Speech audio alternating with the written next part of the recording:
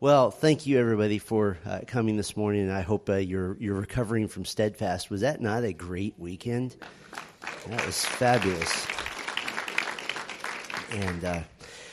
And just a few days ago, it occurred to me that we will have in the house here a resident expert on church history, and it's something that I'm interested in, as you all know. And so I thought, well, as long as we've got him trapped, as long as he's here in Bakersfield anyway, we may as well talk a little bit about that. So, Nate, thanks for being here just to chat on what I know is a favorite subject of yours. So I'm going to pray, and then we're going to launch into some questions I have that we'll see where it leads. But I think it'll be interesting to you because it's very important for us to stay connected to our forefathers. So let's pray for a moment. Our Father, we bless you and thank you for the Word of God, which has been proclaimed so clearly these past 2 days.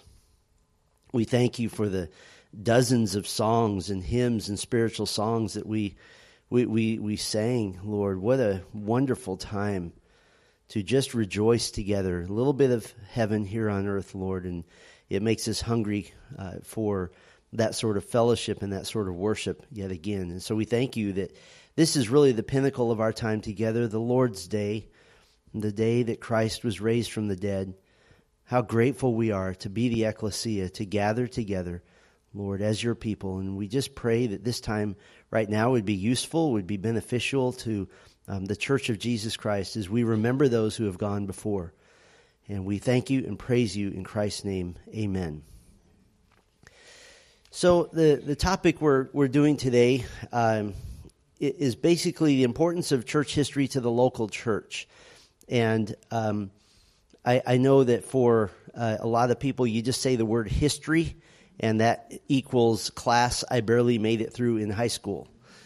And we understand that, but the history of the church is very, very different and a completely different way of thinking. So I've only got a few questions for you, Nate, and basically there are things that I know you're passionate about, and you can go as long or as short as you want on any of them. If we run out of time, we'll sing a hymn. So I want to start very, very general and then get into some specifics. The first question is sort of a two-part question. You'll see why it's two parts.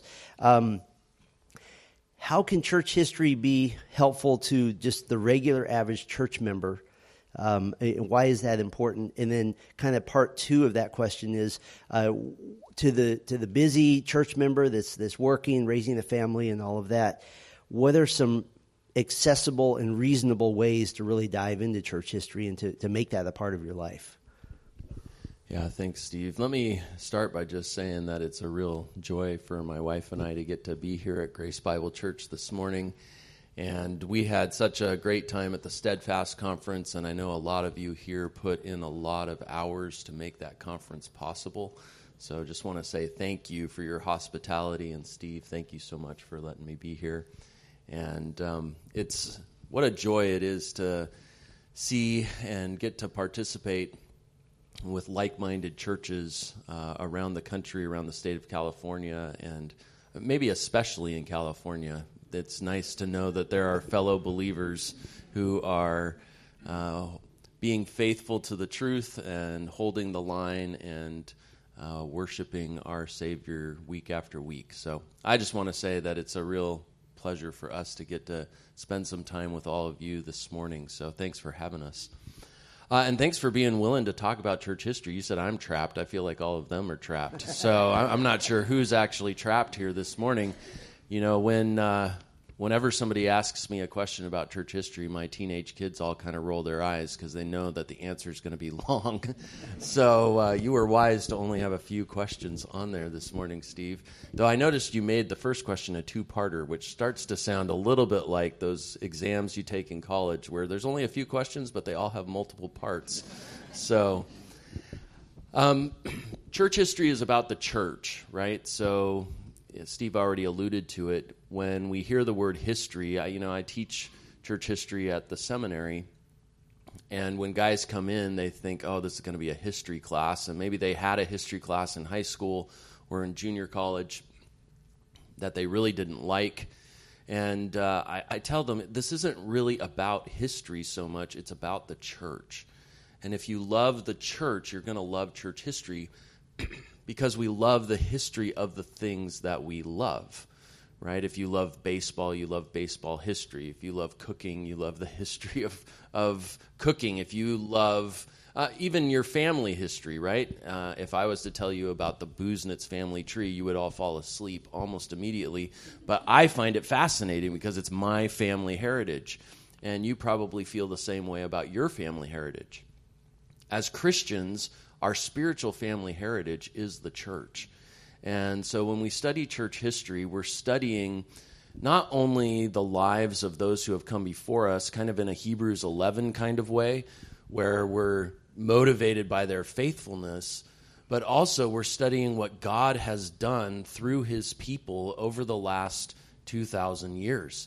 And it's not just dates and dead people and the development of doctrines and those kinds of things. It really is looking at the lives of those who are now, even this moment, part of the church in heaven, surrounding the throne of the Lamb, people with whom we will spend all of eternity when we go to join them. So I love thinking through the stories of faithfulness of people that we are going to meet someday, and we're all in this race together as we fix our eyes on Christ. So when I think of, to the actual question that was asked, why should you engage in church history, I generally give three simple reasons, and the acronym is ABC. A is for apologetics, B is for biography, and C is just for connections and curiosity. But from an apologetic standpoint, you should know a little bit about church history so that when you talk to your friend or family member who's Roman Catholic and they say, we're the church of church history, you can answer that objection. Or when you meet even a Mormon or a Muslim or a Jehovah's Witness or somebody who's Eastern Orthodox, you can respond to specific attacks that they'll bring against evangelicalism because you understand the history of how those movements began and why they are not actually orthodox.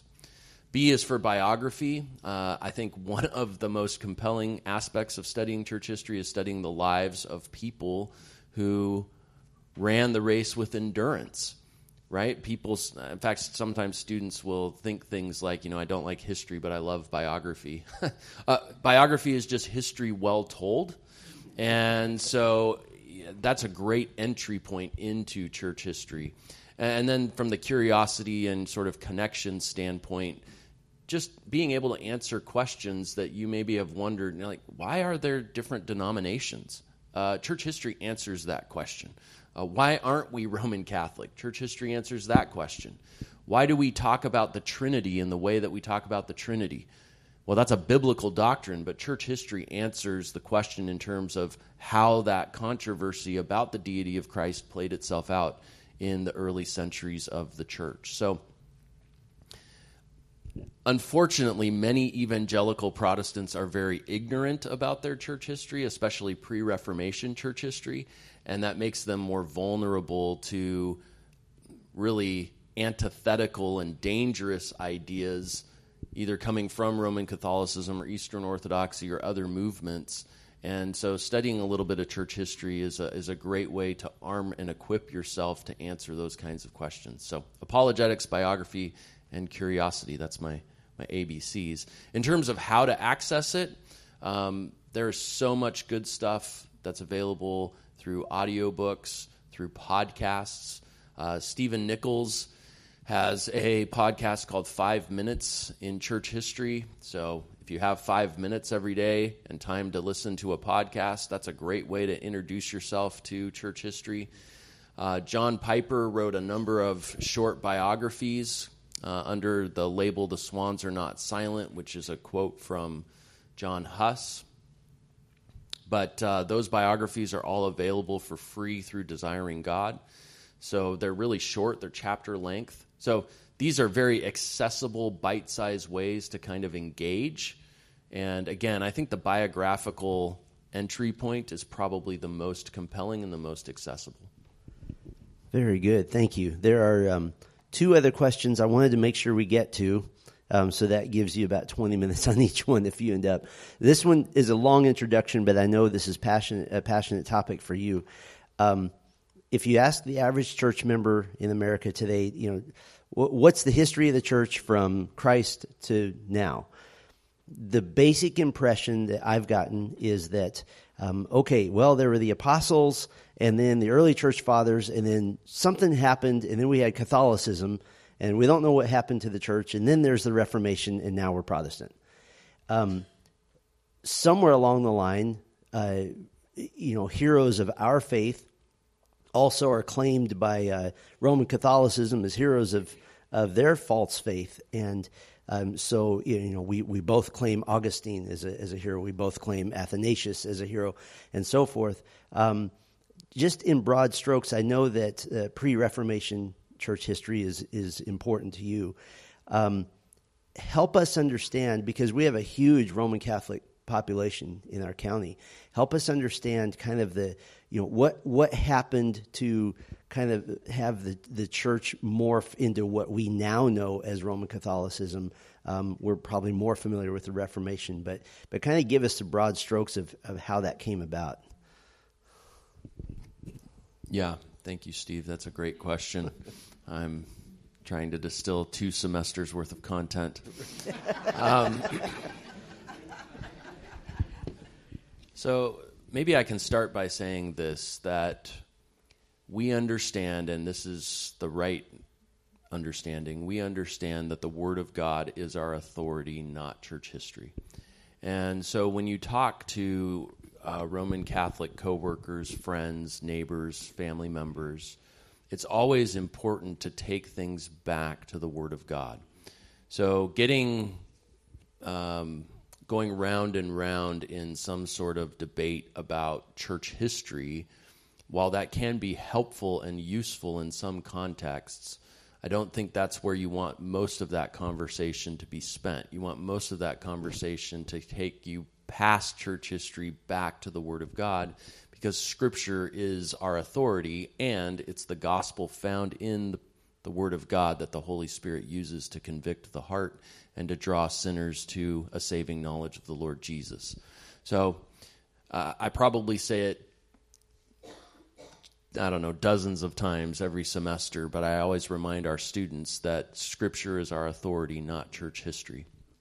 Now, in terms of engaging a Roman Catholic on the grounds of church history, there are some really good resources that are available, and just one that I would mention is there's a pastor up in Washington State. His name is William Webster, Bill Webster, and he's a friend of the seminary, a friend of our ministry. He's a former Roman Catholic, and he's done a lot of work in early church history demonstrating that the early church was not Roman Catholic. And you can find all of that content on his website at christiantruth.com, which is a great domain name, christiantruth.com. And he's written a number of books along those lines. So if you really want to engage a Roman Catholic on that topic, I would recommend that you check out his resources. Now, to the question that you asked, Steve, we see a parallel example in Old Testament Israel. In Old Testament Israel is the people of God. They are given by God the law. They're given the priesthood. They're given all of these things that God ordains. And yet when we move throughout Israel's history, we see that eventually, by the time we get to the 1st century, obviously there's many points along the way where there's false teaching and idolatry that enters in, and even Elijah at a certain point feels like he's the only one left. By the time we get to the 1st century of Jesus' day, in Mark chapter 7, he confronts the religious leaders, and he says to the Pharisees, "You have elevated the traditions of men above the word of God." He rebukes them for that. A similar thing happens in the history of the church, both in Roman Catholicism, which is the Christianity that comes out of the western half of the Roman Empire, and Eastern Orthodoxy, which is the Christianity that came out of the eastern half of the Roman Empire. There were Christians to the east of the Roman Empire as well, but that's a little bit different than Eastern Orthodoxy.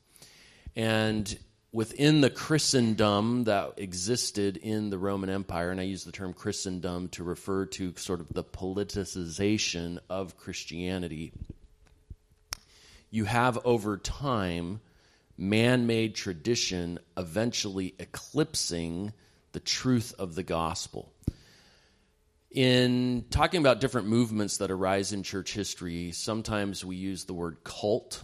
And when I use the word cult, what I mean by that is a movement that calls itself Christian, but it was never Christian at any point. From the beginning, it was a false movement.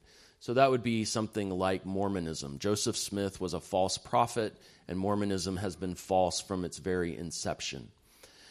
We also use the word apostate or apostasy. An apostate movement is a movement in which the truth once existed, but because man-made tradition was elevated to a place where it began to obscure and distort and eventually completely eclipse that truth, that movement has become an apostate movement. That's what happened in Old Testament Israel. They reach a point of apostasy where they actually reject the Messiah when he comes. That same thing happens in church history, where in both Roman Catholicism and Eastern Orthodoxy, during the Middle Ages, these man-made traditions reach a point at which they actually eclipse and obscure the gospel of grace, which is why a reformation becomes necessary. So we would refer to both Roman Catholicism and Eastern Orthodoxy as apostate movements. They were movements in which early in their history there was truth. And in fact, it's technically, those movements don't even exist until the year 1054, because that's when you have a split in the Christendom of the Roman Empire, and the movement in the West becomes known as Roman Catholicism. Just a little bit more. Now my kids are really rolling their eyes. But they're not here. You can keep. No, somewhere on this planet, they're feeling dumb chills right now, going like, "Wait a second, something's happening. There's a disturbance. I can feel it." So they empathize with you and they're praying for you. But I kind of was the same way, Steve. Actually, when I first started studying church history back in my seminary days, I came in pretty ignorant, especially about the first 1,500 years of the history of the church. It was, the Apostle John dies around the year 100, and then things just kind of go dark. And it was the dark ages because I had never gone in and turned on the light. And it was just one of those things where it was like, I don't know, I think the church just kind of fell off a cliff into Catholicism, into Roman Catholicism. And yeah, there was some guy named Athanasius and some guy named Augustine and some guy named Aquinas. And then Martin Luther kind of saved the church by nailing something to a door somewhere in the 16th century. And then we're good from there. That's not an adequate, nor is it really an accurate understanding of church history at all. 2 Timothy 2:2, right? Paul tells Timothy, the things you've heard from me, entrust these things to faithful men who will be able to teach others also. We think of that often as a structure for generational pastoral leadership today, and it is a good structure for that. But historically, what's kind of cool is Timothy did entrust the truth to faithful men, and those faithful men did entrust that truth to others also, and that continues for many generations, and we can trace that faithful witness through the first several centuries of church history. I would argue through at least the first millennium of church history. Things do start to get a little bit, you say, okay, well, where does that man-made tradition really start to clash with this faithful understanding of gospel truth? A major turning point takes place in the 4th century when Emperor Constantine converts to Christianity, and the result is that the entire Roman Empire converts to Christianity. But as John Calvin rightly pointed out, the empire was baptized without truly being converted, meaning everyone claimed to be Christian, but many of them were still pagan. And they took their Roman paganism and they brought it with them into Christianity. And the result was that there were pagan practices that got Christianized. So instead of praying to the pantheon of Greco-Roman deities and lighting votive offerings and pouring out libations and other things in honor of those deities, right? Because if you need help for a certain thing, you pray to a certain deity. That all got transferred over to the saints. Where do prayers for the saints and the lighting of votive candles and other things for the saints, where's that all come from? Not from the Bible. It comes from the Christianization of pagan practices that were adopted into Christianity when the Roman Empire Christianized. And that's in the 4th century, and as those kinds of things, the seeds of that corruption get sown, they bear the fruit then of increasing corruption over time. And you have the elevation of Mary and the development of purgatory and the idea of the sacramental system as being necessary for salvation. And all of these things gradually develop over the centuries from about the 5th century to about the 13th century. And I would argue that it was actually in the 13th century where the Roman Catholic system passes the point of no return, meaning that anyone who really is a faithful follower of Christ, they can't stay in that system anymore, and the Reformation becomes necessary, and you start to see the pre-reformers and those kinds of things. So, short answer long here, right? And short story long. You can keep going if you want. Well, I'll land the plane. The reality is what Roman Catholicism and Eastern Orthodoxy, what they represent is man-made tradition, much of it from pagan sources, man-made tradition being at first allowed to come in, and then over time given a level of authority to where it actually begins to eclipse, obscure, and distort the truth of the gospel, which is why a reformation becomes necessary. The reformers were trying to take the church back, not only to what the Bible teaches, that of course was paramount, but also to what the early church had taught and believed. And in that sense, it was an effort to reform the church, not an attempt to create some sort of new movement. So in that sense, the Reformation didn't ever reform the church. It just, we have Protestantism now as a result. So let me keep going on that. I remember, as a younger Christian, when I first heard about the Great Reformation, my kind of impression was that, Martin Luther started it.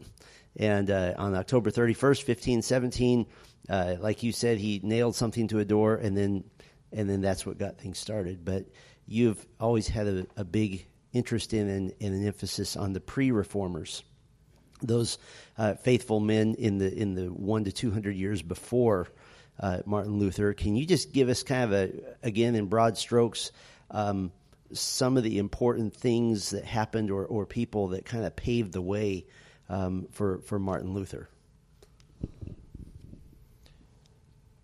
Yeah, absolutely.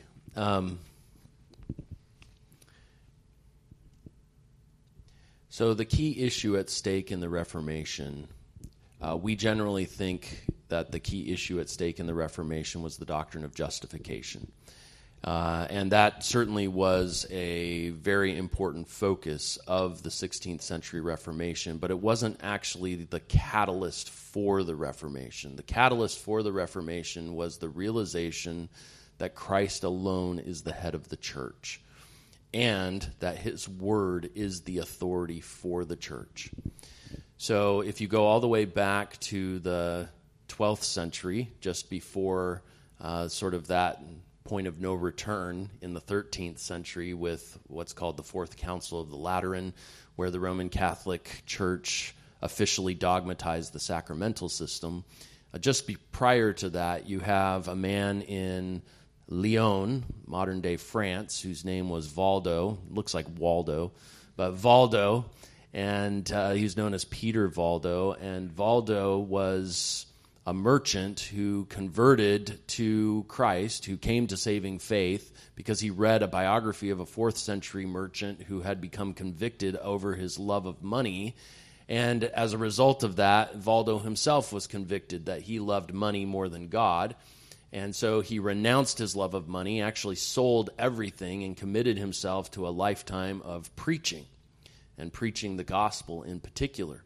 At that time, there's no church in Western Europe except the Roman Catholic Church. That's the only system that exists. And so Valdo asks for permission, because you need permission from the local bishop or archbishop or eventually from the Pope to preach, and he's denied permission. And at that point, Valdo is so convinced that God wants him to be a preacher that Valdo, quoting from Peter in Acts 5, says, "I must obey God rather than men," and he continues preaching anyway. And we think he got the nickname Peter Valdo because of that statement. So Peter Valdo and his followers, known as the Poor Men of Lyon and eventually known as the Valdensians, they're committed to this idea that obedience to God trumps obedience to the Pope, which is a very, very important and radical idea in its time, because everyone else assumed obedience to the Pope was obedience to God. And Valdo was committed not only to the authority of God over the authority of the Pope, he was also committed to getting the Bible, the Word of God, into the language of the people, which was also a radical idea at the time. Going all the way back to the 5th century, there was a Bible translator named Jerome who had translated the Bible from the Greek and the Hebrew into the Latin language, because everyone in the western half of the Roman Empire spoke Latin. And it was called the Vulgate, which means the common translation, and it was called that because it was intended to get the Bible into the common language of the Western Roman Empire so that people could hear and read and understand the Word of God for themselves. 1,000 years later, when people in Western Europe no longer spoke Latin, the Roman Catholic Church had preserved the Word of God in the Latin language and viewed it almost like people who hold to a King James only position today. They viewed it as like the only authentic translation. It was the only way that anyone could interact with the Bible. Well, that was a problem because no one spoke Latin. So unless you were a priest or unless you were highly educated, so nobility and priests, no one else could understand the Word of God. And Valdo recognized that was a problem. He actually hired a couple of priests to translate the Bible from Latin into the Piedmontese dialects that were spoken in that part of France right near the Italian Alps, the Italian border there. For all of this trouble, for him wanting to be a preacher and for him wanting to get the Bible into the language of the people, Valdo was declared a heretic, and he and his followers were severely persecuted by Roman Catholic authorities.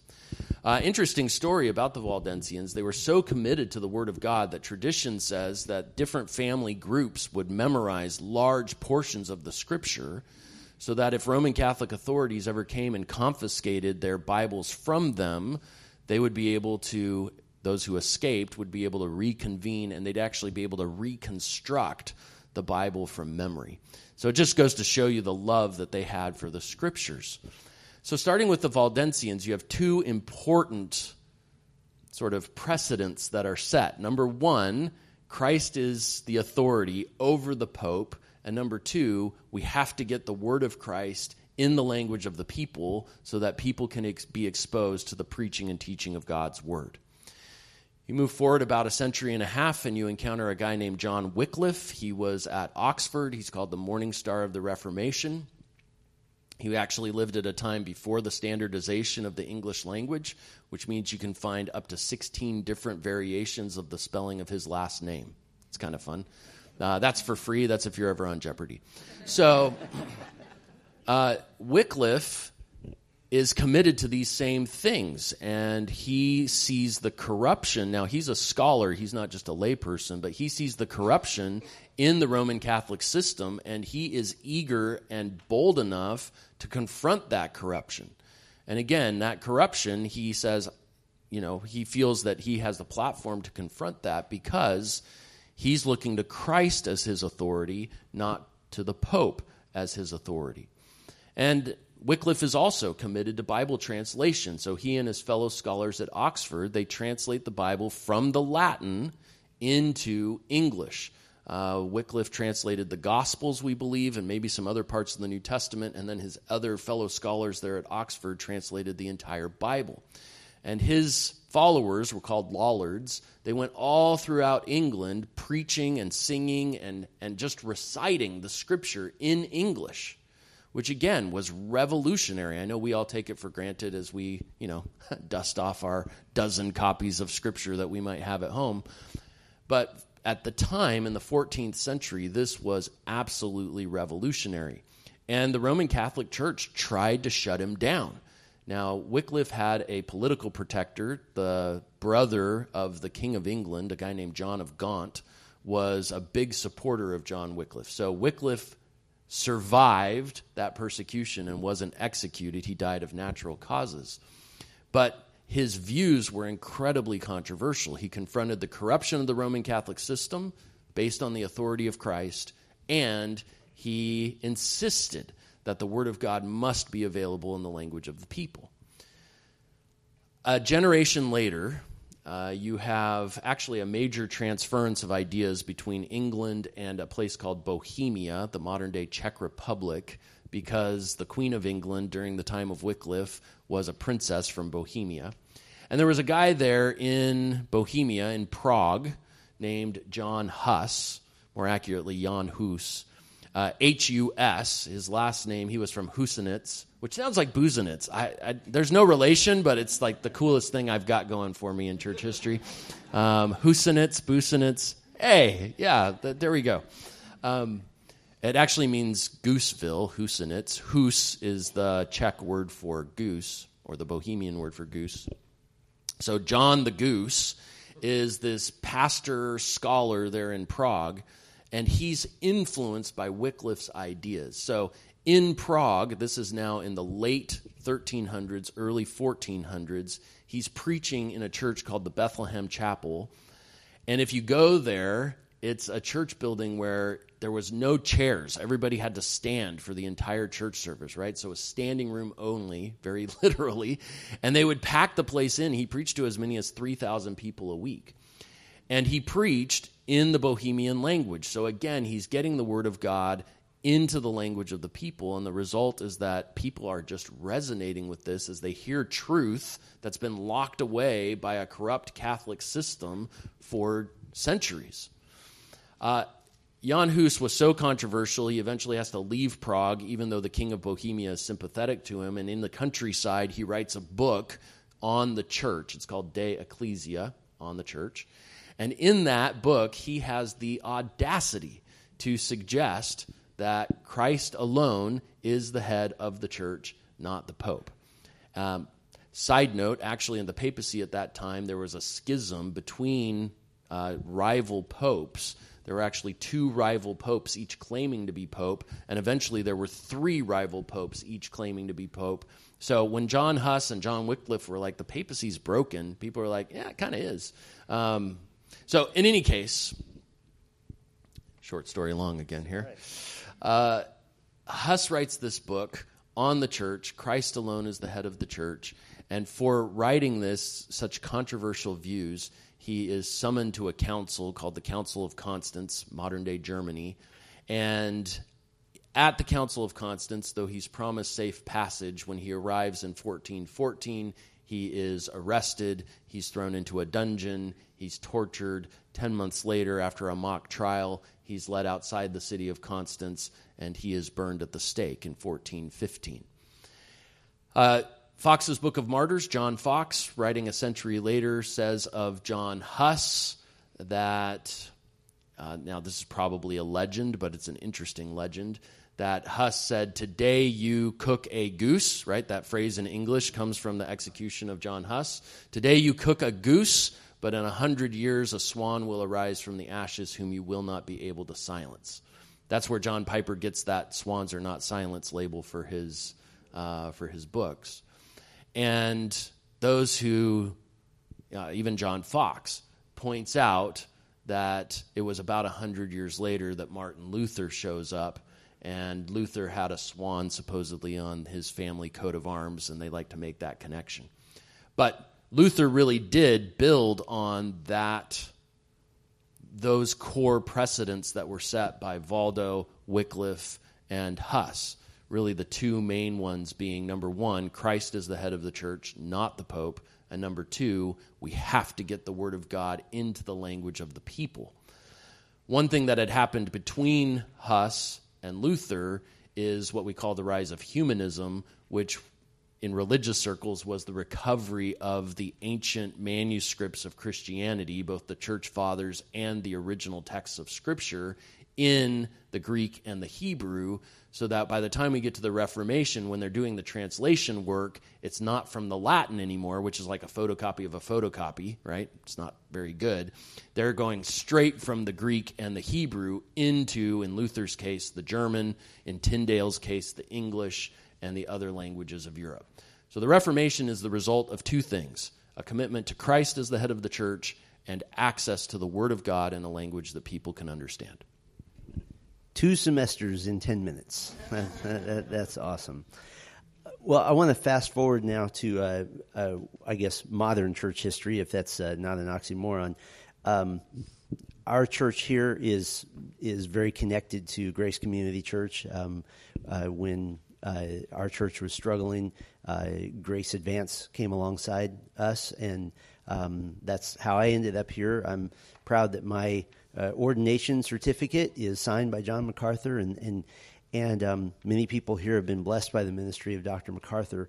And while he is still going, and some would say stronger than ever based on his stand he's taken in the last 18 months, just amazing, there's no denying that he has a place in church history. For you personally, I know that's been literally your entire life. What a privilege. But I'd love to hear your thoughts on what impact you feel like his ministry has had around the world, what it's had on the church. And we had talk about this. I have my own thoughts, but I'm more interested in yours. So again, take as much time as you want. I know you've been intimately involved with his ministry for a long time, and so I'd love to hear, because it'd be an encouragement to all of us here. Yeah, thanks, Steve. That's a big question. I think you're right that we are, well, let me just start by saying this. I do tell my students this as well. Those of you who think church history is boring, be careful. You're part of it.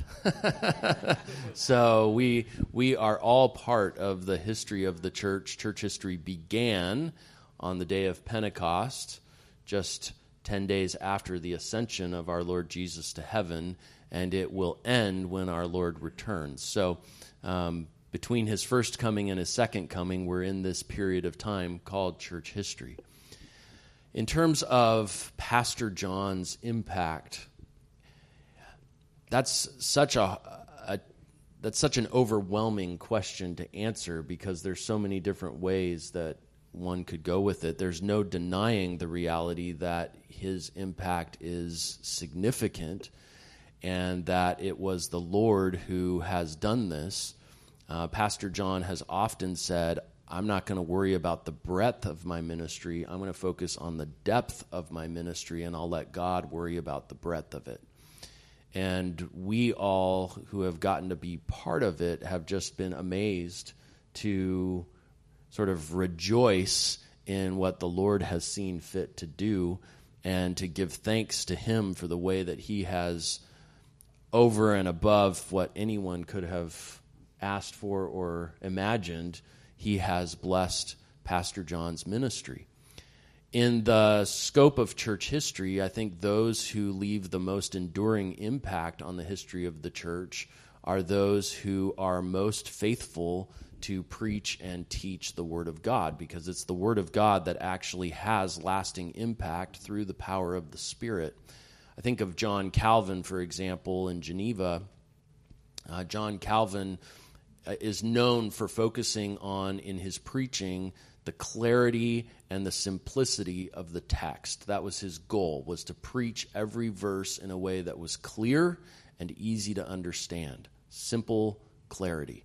And when I think of Pastor John's ministry, I think those things are also attributes of his preaching ministry. The reason John Calvin's commentaries are so useful 500 years after he wrote them is because they're all about the text.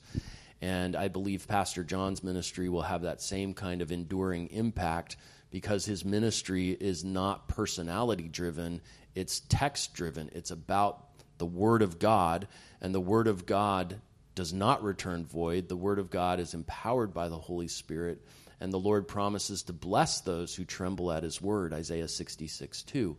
So I think what you're seeing, in fact, when we celebrated the 50th anniversary of Pastor John's ministry, that celebration was called the Work of the Word, because Pastor John wanted that to be the focus. He didn't want to be the focus. He wanted the power and the depth and the truth of God's Word to be the focus.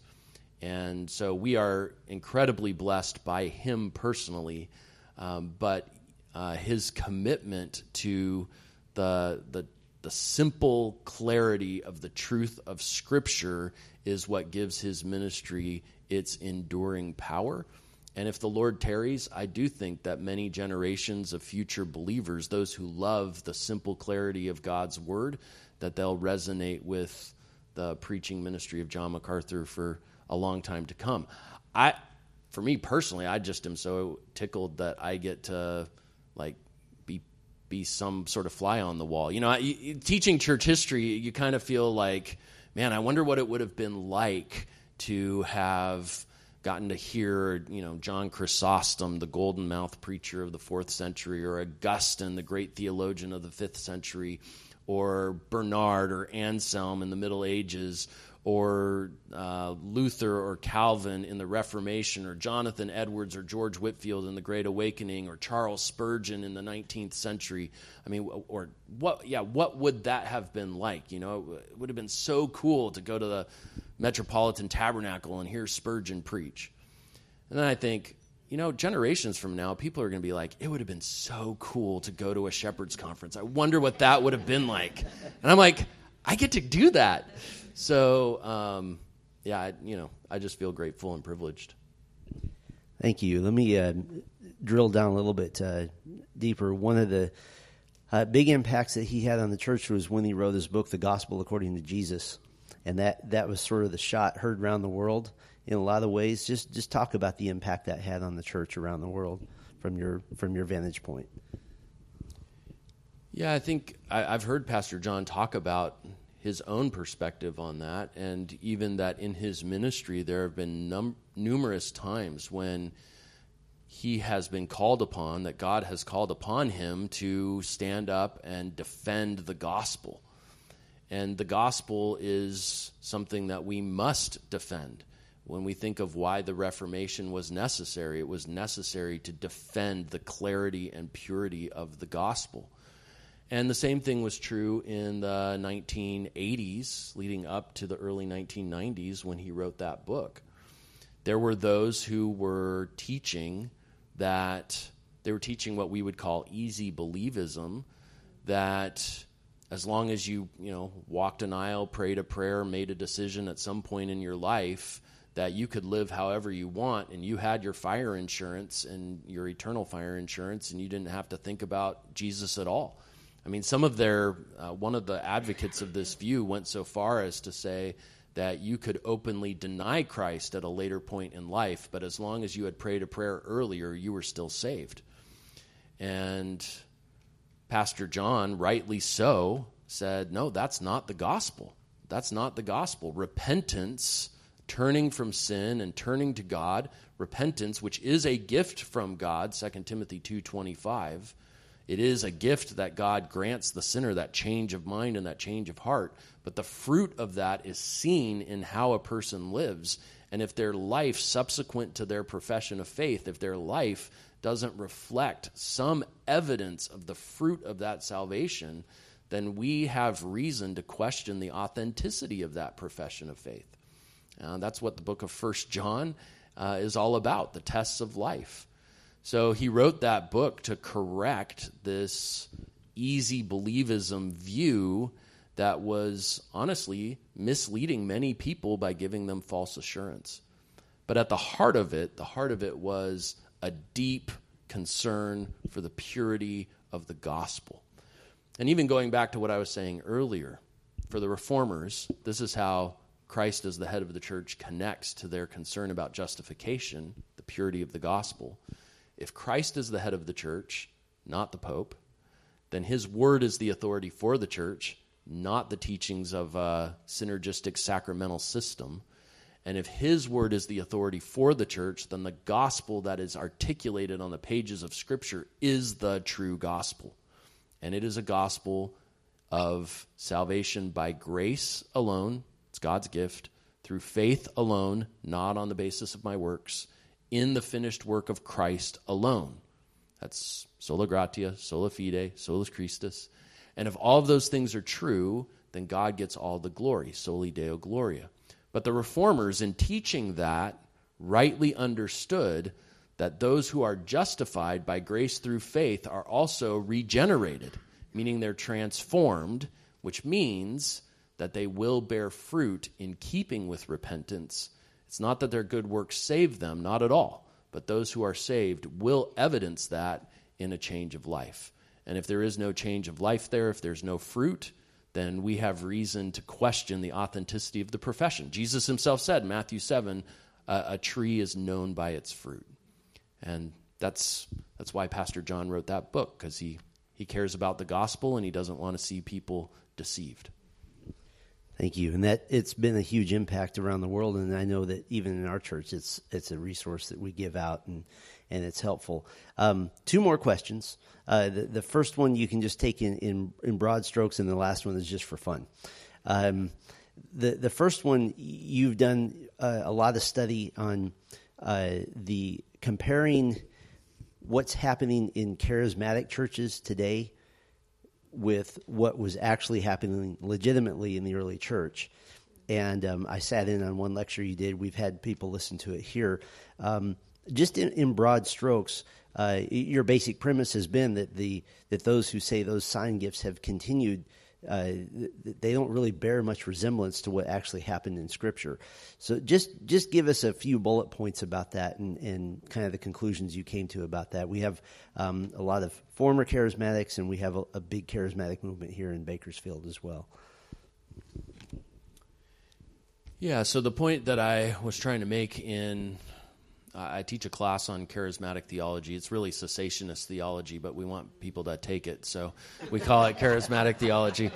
And in that particular lecture is that although the modern Pentecostal movement, which started in 1901, it technically started in Topeka, Kansas, when a guy named Charles Parham had a little traveling Bible school there, and a lady named Agnes Osmond supposedly started speaking in the Chinese language, which they thought was the gift of tongues, and they believed that they had re-experienced the miracle of Pentecost.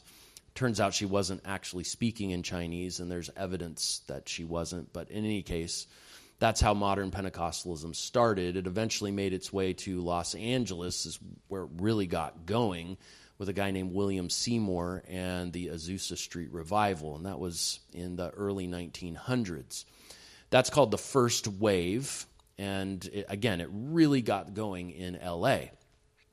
And then in the 1960s, there was what's called the second wave. It was known as the Charismatic Renewal Movement. It's where Pentecostal theology began to influence mainline denominations, and that started in Van Nuys, also in Los Angeles, at St. Mark's Episcopal Church, under a guy named Dennis Bennett. So the second wave also started in Los Angeles. And then about 20 years later, Pentecostal theology influenced evangelicalism through some classes at Fuller Seminary, a guy named C. Peter Wagner, and a movement that was known as the Vineyard Movement, John Wimber, and then also Chuck Smith and the Calvary Chapel movement. So the third wave also started in Los Angeles. So all three waves of modern charismatic Pentecostal teaching, they all really got started in Los Angeles. So when people ask me why we had to have the Strange Fire Conference in Los Angeles, it's because this is where the fire started, so we got to start putting it out.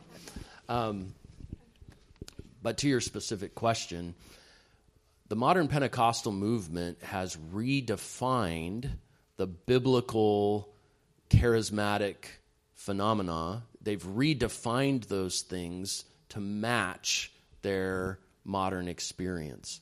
And actually, the the gift of tongues is a great illustration of that, because originally Charles Parham, Agnes Osmond, they were called the Apostolic Faith Movement, the first Pentecostals, they genuinely believed that they were speaking real foreign languages, just like the apostles, to the point where they actually sent missionaries overseas to other language groups, and they were surprised when those missionaries came back disappointed that no one there could understand what they were saying, because they thought they were speaking real foreign languages, because that's what the gift of tongues was in the New Testament. Actually, the Greek word glossa means language. It can also mean the physical tongue, but it means language. So when you see tongues in your English New Testament, it's better translated as languages. And for all of church history, everybody understood it was real languages, including the original Pentecostals. They thought it was real languages. And when they discovered that they weren't actually speaking real languages, they had a decision to make, right? Either we admit we don't have the gift of tongues, or we have to change what the gift of tongues is. And they decided to redefine the gift of tongues. So now the gift of tongues, well, it could be real languages, but most of the time it's not anything that corresponds to a known human language. It's a private prayer language, or it's the tongues of angels. 1 Corinthians 13:1 has been badly abused in this view of tongues. But they redefined what was actually happening in the first century in order to make room for their modern ecstatic experiences. The problem is the nonsensical strings of syllables that are called tongues today, glossolalia, right? Should about a Honda, but about a Kia. That's pretty good. Those things have no bearing. They have no bearing to the biblical gift of tongues, right? The biblical gift of tongues was truly miraculous. People who didn't know how to speak Egyptian were suddenly speaking fluent Egyptian. For somebody to just start talking in a bunch of, again, strings of syllables that any linguist would look at and say, that's not a real language, that's not miraculous at all. So there's a cheapening of what was actually happening in the New Testament and a redefining of it in order to try and make room for it in modern experience. And the same thing is true with prophecy, and the Bible prophecy is always 100% accurate. In fact, Deuteronomy 18 says that if a prophet makes a prediction and it doesn't come true, he's a false prophet. You look at modern charismatic prophets and prophecies, and it's full of error. It doesn't match the biblical standard. The same thing is true with healing. You look at the healings of the New Testament of Christ and the apostles, 100% effective. People with real diseases were getting healed, and they were getting healed miraculously, fully, completely, permanently. That's just not happening today in modern charismatic practice. So by turning prophecy into kind of spirit-led advice that can be full of errors, and tongues into strings of nonsensical syllables, and healing into, well, we prayed for him and we hope he gets better, by redefining the miraculous phenomena of the New Testament in those ways, the modern charismatic movement has cheapened the biblical reality in order to try and explain its modern practice. In Scripture, prophecy was always 100% accurate, tongues were real languages, and healing was a true miracle. And when we preserve what Scripture actually means by those terms, it makes what God was doing in the early church unique, and it makes it glorious. And you begin to understand the power of what was happening in the first century. Thank you. That's very helpful. As a cessationist, I'll stop talking. Yeah. One last question. This one is just for fun. I had the privilege of I have a picture of myself standing in John Wycliffe's pulpit, which is a real it's a treasure to me. I know you've gotten to travel to a lot of different places in church history. What are a couple of your favorites, and why were they your favorite to visit? Yeah, that's a great question. I have had the opportunity to make a couple of trips over to some of the Reformation sites. In fact, we were able to, so 2017 was the 500th anniversary of the Reformation, and I was able to go actually in 2016 and then again in 2018. So I don't know how I messed that up, but I missed the 500th anniversary of the Reformation. I was there for the 499th and the 501st. I guess the one good thing is that the crowds were way less. But in terms of favorite places, it's a hard question to answer. I'm always grateful for getting to visit those places, but I also want to say at the same time that the people who were in those places, like there's nothing particularly holy or sacred about those places, right? We don't make pilgrimages to places.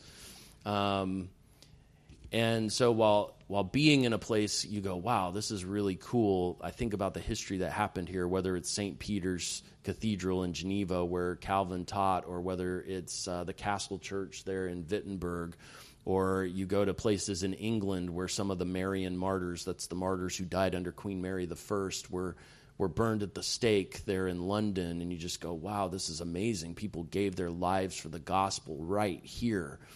And I haven't been to Edinburgh, but I know there's a place in Edinburgh where some of the Scottish martyrs, their initials are actually carved into the ground where they were killed, George Wishart and others, and you just go, wow, that's amazing. But I don't think any of those individuals would want us to put them on a pedestal. And I know that's not the heart behind your question, Steve. I appreciate what you're asking, but I just think it's helpful for us to remember that, again, Hebrews 11, obviously we're not going to add anything to the Bible. The canon is closed. But when I think about church history, the examples of those faithful believers, they do kind of represent the next chapter of Hebrews 11, right? All of those Old Testament saints who were faithful, and we could add to their names the New Testament believers, and then faithful men and women of God throughout church history that inspire us to be faithful and to walk in faithfulness to the Lord Jesus. But I love how the author of Hebrews just makes it so clear that while their examples provide for us a cloud of witnesses so that we're motivated to run the race with endurance, we don't fix our eyes on any of them, right? We're not interested in creating Protestant saints. We understand we're all saints insofar as we're believers in the Lord Jesus Christ because we've been sanctified, we've been declared holy, we've been justified, and we're in the process of being made like Christ. But we don't want to put them on a pedestal. Instead, we want to look past them to the one to whom they also looked, fixing our eyes on Christ. And so the study of church history, the study of Reformation history, I do have a Martin Luther bobblehead, I confess, but it was given to me. It's not about collecting little statues of the people that we love in church history. It's about looking past them to Christ so that in the same way that they loved him and wanted to please him, we also, as Paul says in 2 Corinthians 5, make it our ambition to be pleasing to Christ. So there's some great places to visit, but you don't have to visit them. You can still worship the same Savior that all of these forerunners of church history worshipped simply by fixing your eyes on him and running the race with endurance. Great answer. Thank you for that. Well, we're out of time. Can you thank Nathan here?